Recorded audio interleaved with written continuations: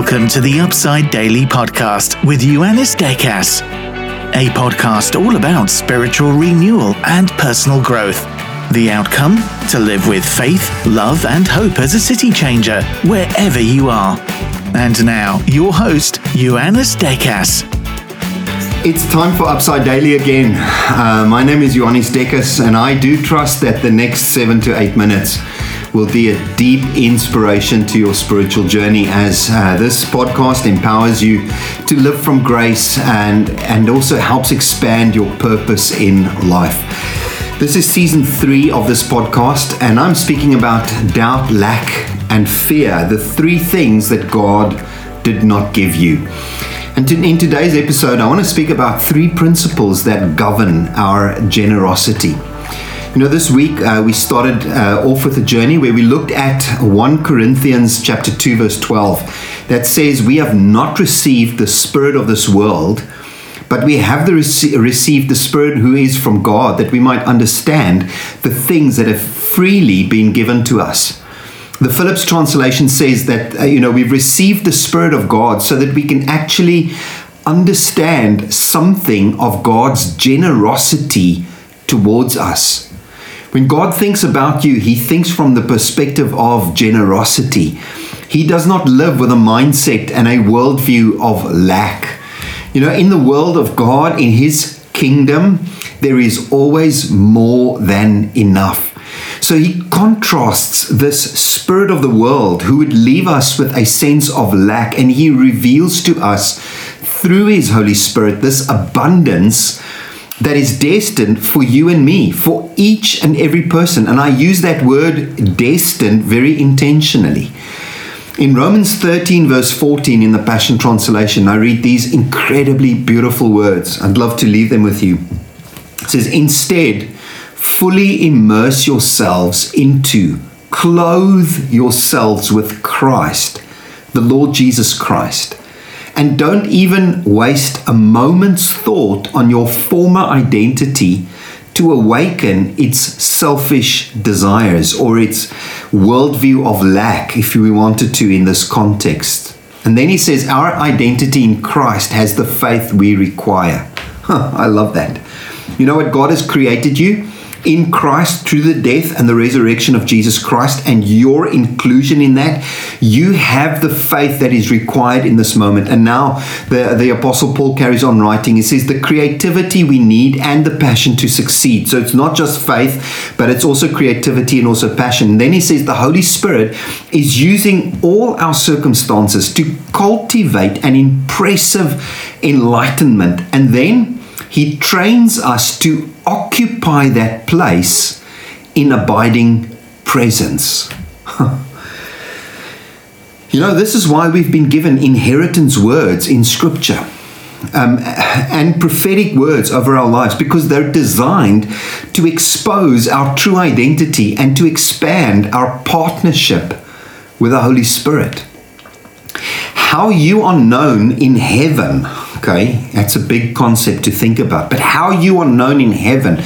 Do you realize that when Jesus died on the cross and was raised from the dead, you and I were given a new identity, a new persona was established in heaven.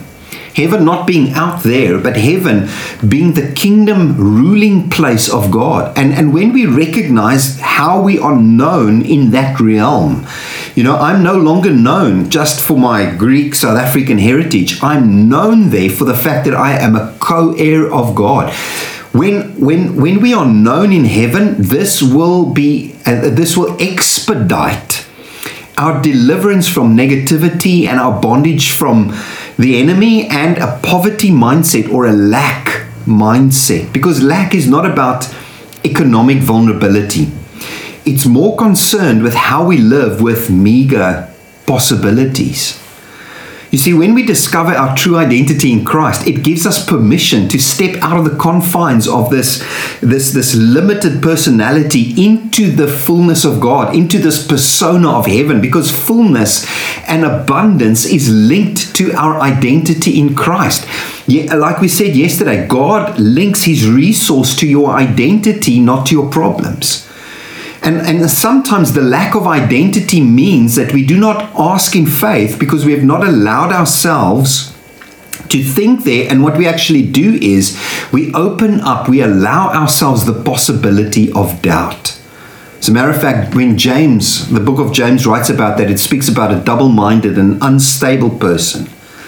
And that's why I want to leave you with three principles about generosity and understanding not the spirit of the world, but allowing a worldview, the persona of heaven to govern your thinking. Here's the first one. You will always reproduce the environment around you that you cultivate within you.